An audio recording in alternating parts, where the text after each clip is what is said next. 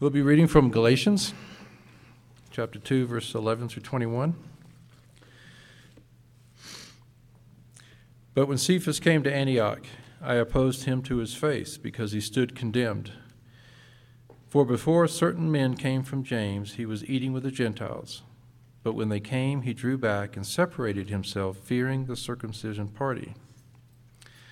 And the rest of the Jews acted hypocritically along with him, so that even Barnabas was led astray by their hypocrisy. But when I saw that their conduct was not in step with the truth of the gospel, I said to Cephas before them all, if you, though a Jew, live like a Gentile and not like a Jew, how can you force the Gentiles to live like Jews? We ourselves are Jews by birth and not Gentile sinners, yet we know that a person is not justified by works of the law, but through faith in Jesus Christ. So we also have believed in Christ Jesus in order to be justified by faith in Christ and not by works of the law, because by works of the law no one will be justified. But if, in our endeavor to be justified in Christ, we too were found to be sinners, is Christ then a servant of sin? Certainly not. For if I rebuild what I tore down, I prove myself to be a transgressor. For through the law I died to the law, so that I might live to God. I have been crucified with Christ. It is no longer I who live, but Christ who lives in me. In the life I now live in the flesh, I live by faith in the Son of God, who loved me and gave himself for me. I do not nullify the grace of God, for if righteousness were through the law, then Christ died for no purpose. This is God's word. You may be seated. Well, if you've been with us the last couple of weeks, you know the background of Galatians. I'll review it very briefly. It's very early on in Paul's ministry, and he has been on one missionary journey, and he has seen some churches established in a region called Galatia, which is in modern-day Turkey. And he's left those churches, and in the meantime, some fellow believers who happened to be Jewish by way of background came and visited those churches and essentially told these churches that everything that Paul told them was absolutely right and true, except that he left some things out. And the things that he left out were that there were some behaviors, some Jewish behaviors that needed to be adopted in order for one to be saved. And those behaviors included things like what you ate and whether or not the men in the households were circumcised.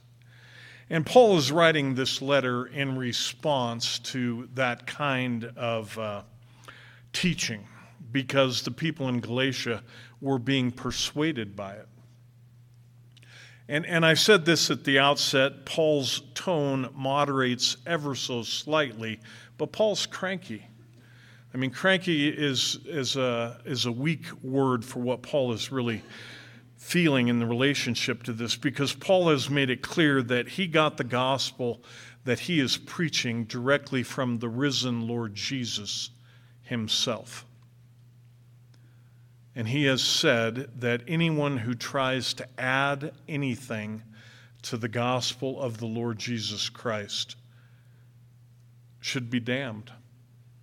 Strong words, strong language. But I think it's the kind of language the church needs to hear today, because we're so loosey-goosey about what somebody needs to believe. And what the Bible has to say is partially heard, and then things get added to it, and we have a tendency to think it's no big deal. Well, the text that we're going to look at today is really a watershed moment in the church in terms of what the church is going to believe. Now, I don't want to suggest that God has not been and will always be divinely in charge and in control of his church. He always has been and he always will be. But there have been moments in history where the church threatened to be wishy-washy. And this is one of those moments. And it was a critical moment, because it was a moment where the leadership of Christ's church wasn't really sure where it was going to land. And Paul made it very, very clear where we needed to land because there were others who were getting a little bit wishy-washy. And so I really want us to understand how critical this was and where the church landed. It really, really, really mattered. It really did. And the great irony is that all this discussion and all this dissension came about at a meal. Now we had second Sunday lunch, we have second Sunday lunch every month on the second Sunday, and we get together and sit around these tables and we enjoy food and talk about different things, and sometimes the talk is productive and sometimes it's not, and all kinds of things take place there. But it was not uncommon for churches in Paul's day and in Peter's day to have kind of the same kinds of conversations with different people from different backgrounds, and things went a wide variety of ways. And the meal that I'm talking about today took place in a city called Antioch. Now, I'm going to introduce you to 3 cities today. Don't panic about this. It's not map work, and you really don't have to remember too much of it. But Antioch is a major city in Syria, and it is between Galatia or Turkey and Jerusalem. And so what I'm trying to say is that Antioch is a city that you would travel through if you were kind of going from the northwest to the southeast, at least in the Middle Eastern part of the world. And Paul traveled through there very often, and guys like Peter did as well. And so the meal that we're talking about today took place in this city called Antioch.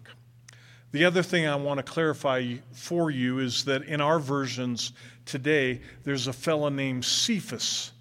Cephas is another name for Peter. So I'm just going to call him Peter because it clarifies and makes things easier and simpler.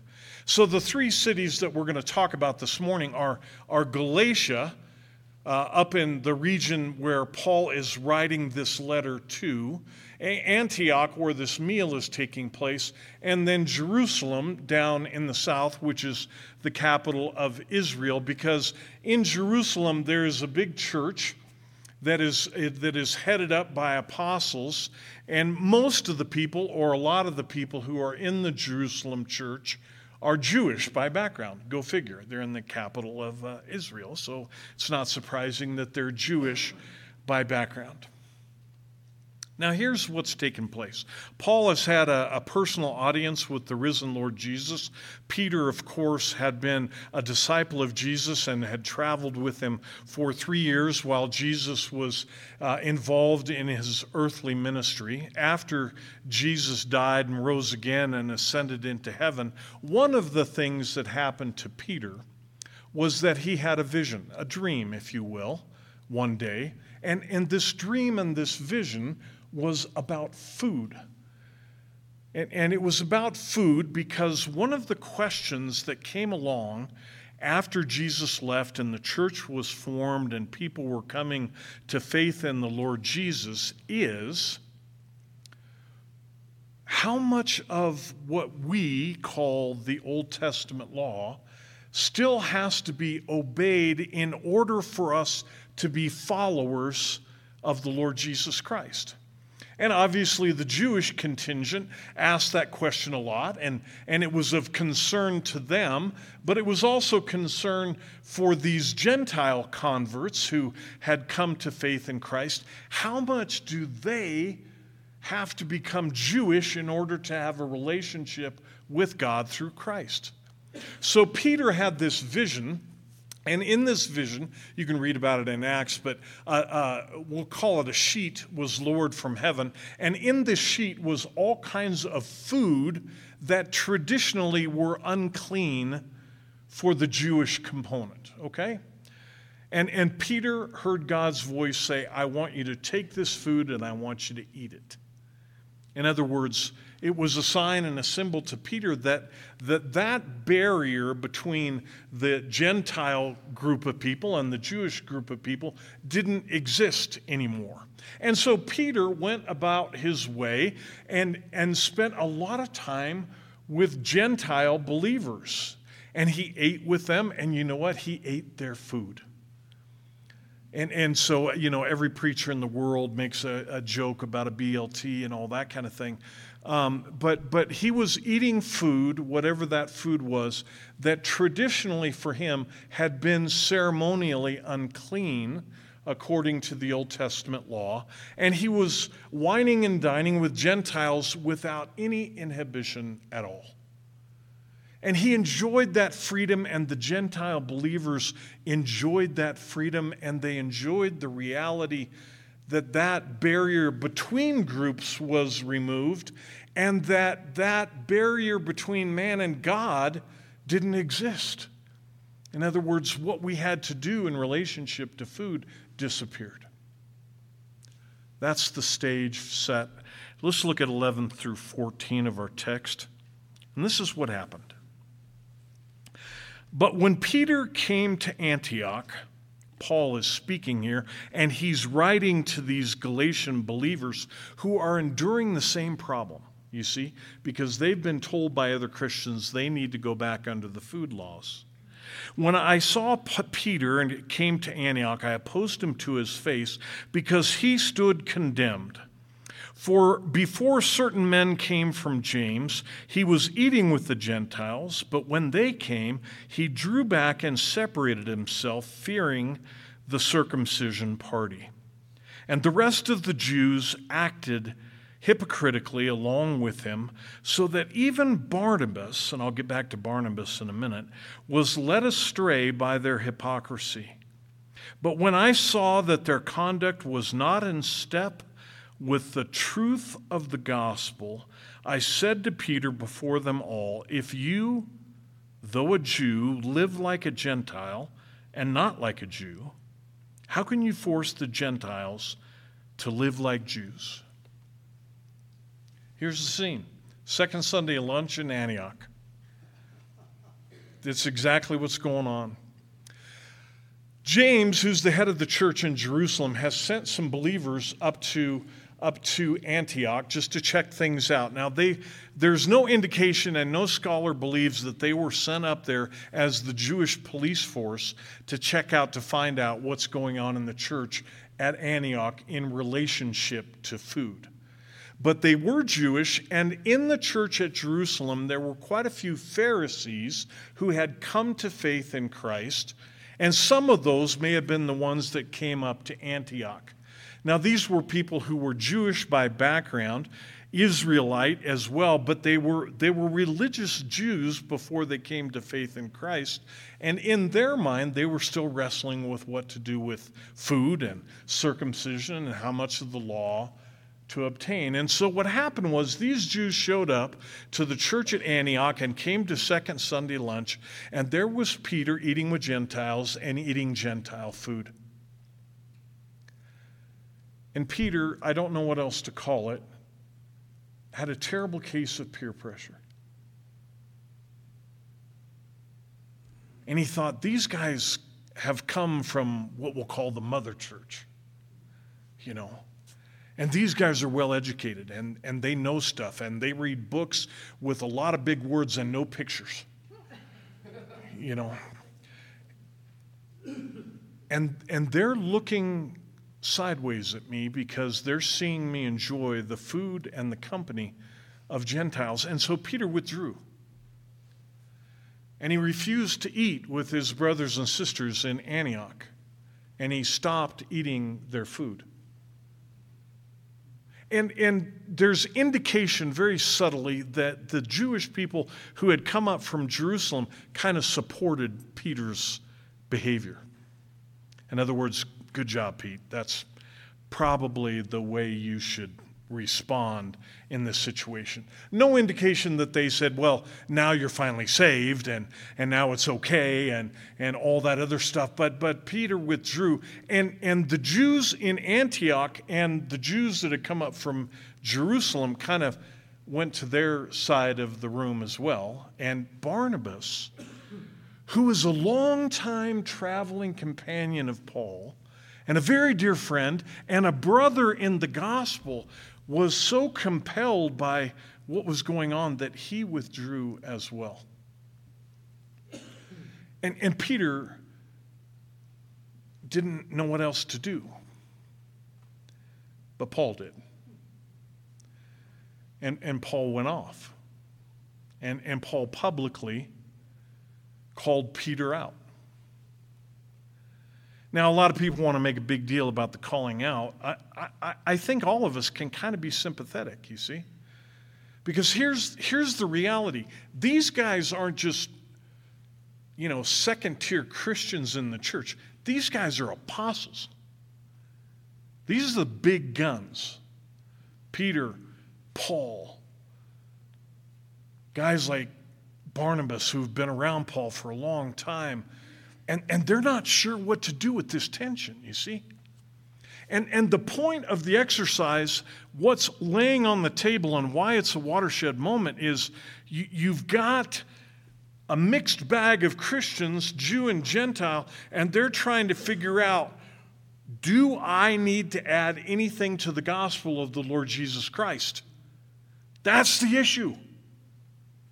And there are some saying yes, and there are some saying no, and there's Paul who's really wanting to pistol whip a bunch of people. And I'm being serious, because he saw the importance of what was going on. Because if all of a sudden it's Jesus plus something, and we're going to hear Paul's argument here in a moment, it's a very, very big deal. And so the conclusion of this is Paul says to Peter, Peter, if you're a Jew, but you live like a Gentile, how can you possibly expect these Gentiles to live like Jews? Doesn't make any sense. Why would you try to bring them back under the law? Why would you try to give them Jesus plus something? And not that Peter started to preach that, but that was the inevitable result of his withdrawal. You see what I'm saying? Him moving from this side of the room to that side of the room, stopping eating this and only eating this, the automatic conclusion is we got to become Jewish, because the Apostle Peter, who lived with Christ, did and said what he did. So verse 15 through 21 are Paul's argument about this. Now, there's some debate about whether this is Paul's continuation of his talk to Peter that's being recorded for the Galatian church.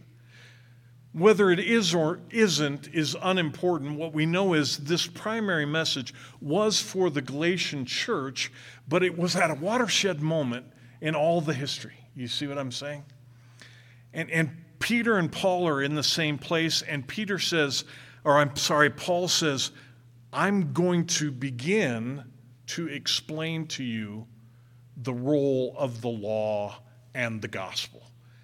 His whole argument isn't here, but his starting place is here. So if you ever wanted to figure out how to put law and gospel together, this is a great place to start, okay? It's not everything. We'll get to everything as the book unfolds. Verse 15 sounds a little harsh. I'll try to explain it. It's a lot of cultural nuances. We ourselves, Paul continues, are Jews by birth and not Gentile sinners. Now, most of us in the room, not all of us, most of us in the room are Gentiles. And so why are Jews called Jews and Gentiles sinners? It's really pretty basic. The Jews, the Jewish people have always considered themselves, and God has called them this, God's people, and it is to this people that God has communicated himself to them, and he has given him his word in his law throughout all of history. And so they naturally feel, and rightfully so, that they've had a leg up on the rest of the world that didn't have that benefit, right? Their whole role in life was to be a light to the Gentiles, but up to this point, they're just lousy sinners. Okay. And not the Jews consider themselves sinless, but there's a demarcation there. But verse 16 is really the key verse, and I want us to make sure that we understand this clearly. Even though we're Jews and not Gentiles, yet we know that a person is not justified by the works of the law, but through faith in Jesus Christ. So we also have believed in Jesus Christ, in Christ Jesus, in order to be justified by faith in Christ and not by the works of the law, because by works of the law no one can be justified. Okay. This is a hallmark verse for the Reformation. We're not going to go into Reformation history. Singularly unimportant, Paul's words to the Galatian church, and he says it 3 times, man is not justified by the works of the law, but rather he is justified by faith in the Lord Jesus Christ. Now, that's great things to hold on to. But the question is, what is justification? What does it mean to be justified? I am often feeling justified in not liking that person because of outward circumstances. So I feel justified in doing this or saying that or thinking this. That has absolutely nothing to do with the word that we're looking at here. Justification is a legal term. And the legal term goes something like this. An individual who is guilty and deserves punishment from an outside source that has the ability and the authority is declared just of the crime and punishment that they rightfully deserve. And the person who was once guilty is now innocent because of this outside source that has the ability and the authority declares that which is wrong correct. Okay? So when Paul says no one can be justified by the law, he is saying there is nothing outside in the law doing or not doing that can justify the guilty. The only thing that can justify the guilty is faith in the person of the Lord Jesus Christ. Now, we're going to explore all this in much greater depth, but this is his point, and he says it 3 times. No one can be justified by the works of the law. Now, for centuries, Gentiles have never understood the law. We're totally confused about it. I'm still confused by it. What is its place? How does it work? What is its role in the life of individuals in the past? What is the role of the law today, etc., etc., etc.? One thing that we know is that both Jews and Gentiles throughout history have shared our confusion about this. Because there were Jews who believed that doing certain things in the law was part of their justification. You see? And this is what was being imposed on the Galatian church, and this is what was threatening the church at Antioch. That works of the law play a role in one's justification. And if verse 16 isn't clear enough, Paul says it 3 times, no one has ever been justified by the works of the law. So we know one thing the law does not do is justify. So we're starting to narrow it down and so on and so forth. Okay, verse 17, we're going to pick up and move a little bit quicker. But if in our endeavor, so what happens is, so what's the logical conclusion? If somebody is justified by faith in Christ and not by works, we'll just put it that way, then one could say, well, I've put my faith in Christ, therefore I can live any way I want. Because all restraint is removed, you see? All barriers, all rules, all that kind of stuff.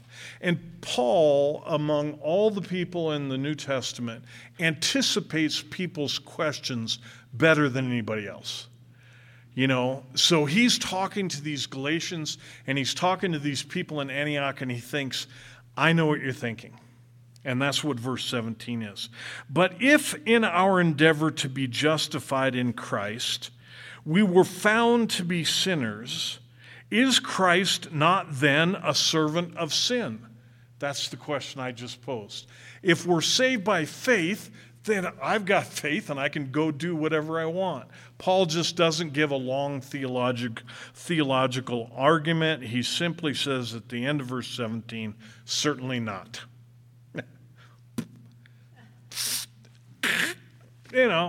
Theology, don't need it. Faith in Christ does not mean you can do whatever you want. Period. But you're also not justified by the law. Certainly not. That's Paul's argument. Then he continues. Now, before we go to verse 18 and 19, I want you to turn to the end of the chapter, verse 20 and 21. And I've also always mentioned that Jewish thinking is circular, not linear, and I feel justified in doing this and taking us to these two verses, partly because they're part of the great sound bites in the book of Galations. We love verse 20. We think it's marvelous, but we kind of take it out of context a lot of times. Paul says, still speaking to these people wrestling with this question, I have been crucified with Christ. It is no longer I who live, but Christ who lives in me. And the life I now live in the flesh, I live by faith in the Son of God, who loved me and gave himself up for me. I do not nullify the grace of God, for if righteousness were through the law, then Christ died for no purpose. I've been crucified with Christ. It's not I who live, but Christ who lives in me. Many of us have learned that verse from a long time. But really and truly, if I pinned you down and said, so what does it mean? That'd be a little trickier than not, wouldn't it? Paul obviously was not on the hill outside Jerusalem, crucified physically with Christ. He hadn't died physically yet, but I have died with Christ, and it's no longer I who live, but it is Christ who lives in me. There's a great paradigm shift in the life of Paul. Now, Paul was a student of the Old Testament and what we call the Hebrew Bible, and he had it memorized beyond a shadow of a doubt. And he had spent his entire life devoted to living according to the law and understanding it, teaching it to others, and persecuting those who didn't honor it. But Paul said, when Christ came along and my faith was placed in him, all that was past for me is gone. And it died. Not my knowledge of it, not the benefit that I received from it, but its rule, control, it died. And it is Christ who lives in me.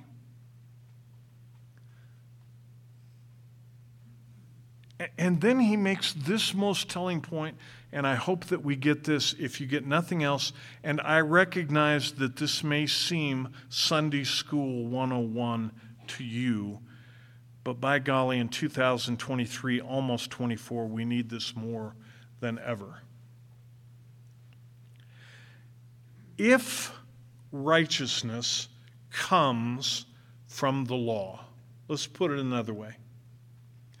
If righteousness, if justification comes from Jesus plus anything,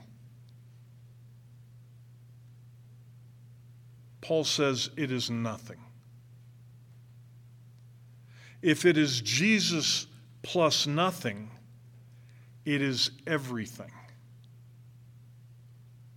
But we don't want to just lock ourselves into what we call the Old Testament law, food laws and circumcisions and sacrifices and honoring the Big Ten. The world is filled with people who believe that if X number of their percentage of their dollars is given to a church, that adds to their justification. Baptism. There are churches out there that will tell you you got to be baptized a certain way with certain water in a certain place in order to be saved. There are those who will talk about food laws or honoring the Sabbath, whether it's Saturday or Sunday, in order to be justified. The works of the law go beyond our imaginings in order to justify ourselves. And Paul says, and this is the point we have to get, if righteousness comes through works or the law or adherence to anything, then Jesus died for no purpose. Now let that sink in. If anything is added to what Christ has done, it nullifies what he did. It means that his death was worthless. It is either everything or it is nothing. This is the watershed moment. And Paul is saying you cannot add anything to what the Lord Jesus has done for you, or he has done nothing. So there were choices that had to be made, you see. In Antioch, in Galatia, in Jerusalem. The Jerusalem Council is just a couple of months away, that you can read about in Acts chapter 15, where they debate this very issue. But Paul is saying Jesus plus anything equals nothing. And you're threatening to wipe away what Christ has done for you. Back to chapter 1, verse 4, he said, who gave himself for our sins to deliver us from the present evil age according to the will of God the Father. That's what it meant to die with Christ and leave the old world behind, you see. Now let's just very quickly look at verses 18 and 19 of our text. Paul's argument is, for if I rebuild what has been torn down, I prove myself to be a transgressor. If I go back looking for something that I have done to justify me, I become an even worse sinner, is what he's saying. For through the law I died to the law so that I might live to Christ, or live to God. Now I want to make this final point in conclusion, because I think it's so important. Paul never says the law is bad. He never once says that. You see, this is sort of the way, we're not done with our complete picture of the law yet. Before the law came in the scriptures, all men lived under sin.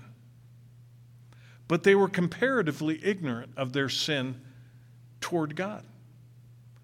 They had no real clear picture of the righteousness of God, the holiness, the grandeur, the expanse of God, the universe that he ruled. But all men were still under sin. When the law came, man was no longer ignorant of the grandeur and the glory and the righteousness of the God who created them. And it was to drive them to him to say, I need a way of escape. How will you provide it?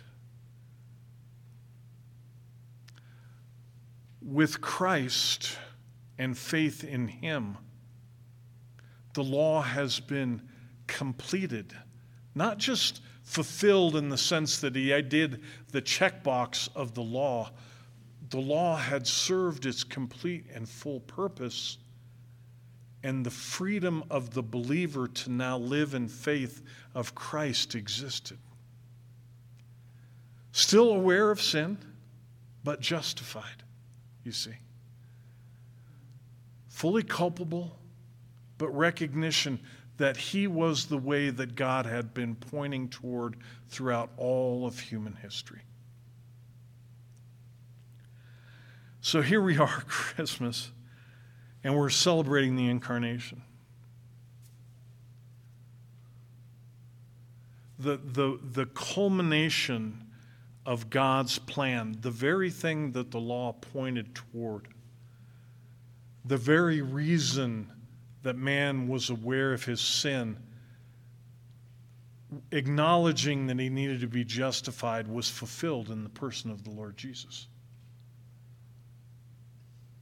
But the world threatens to say, Jesus is fine, but you also need this. Paul condemns that.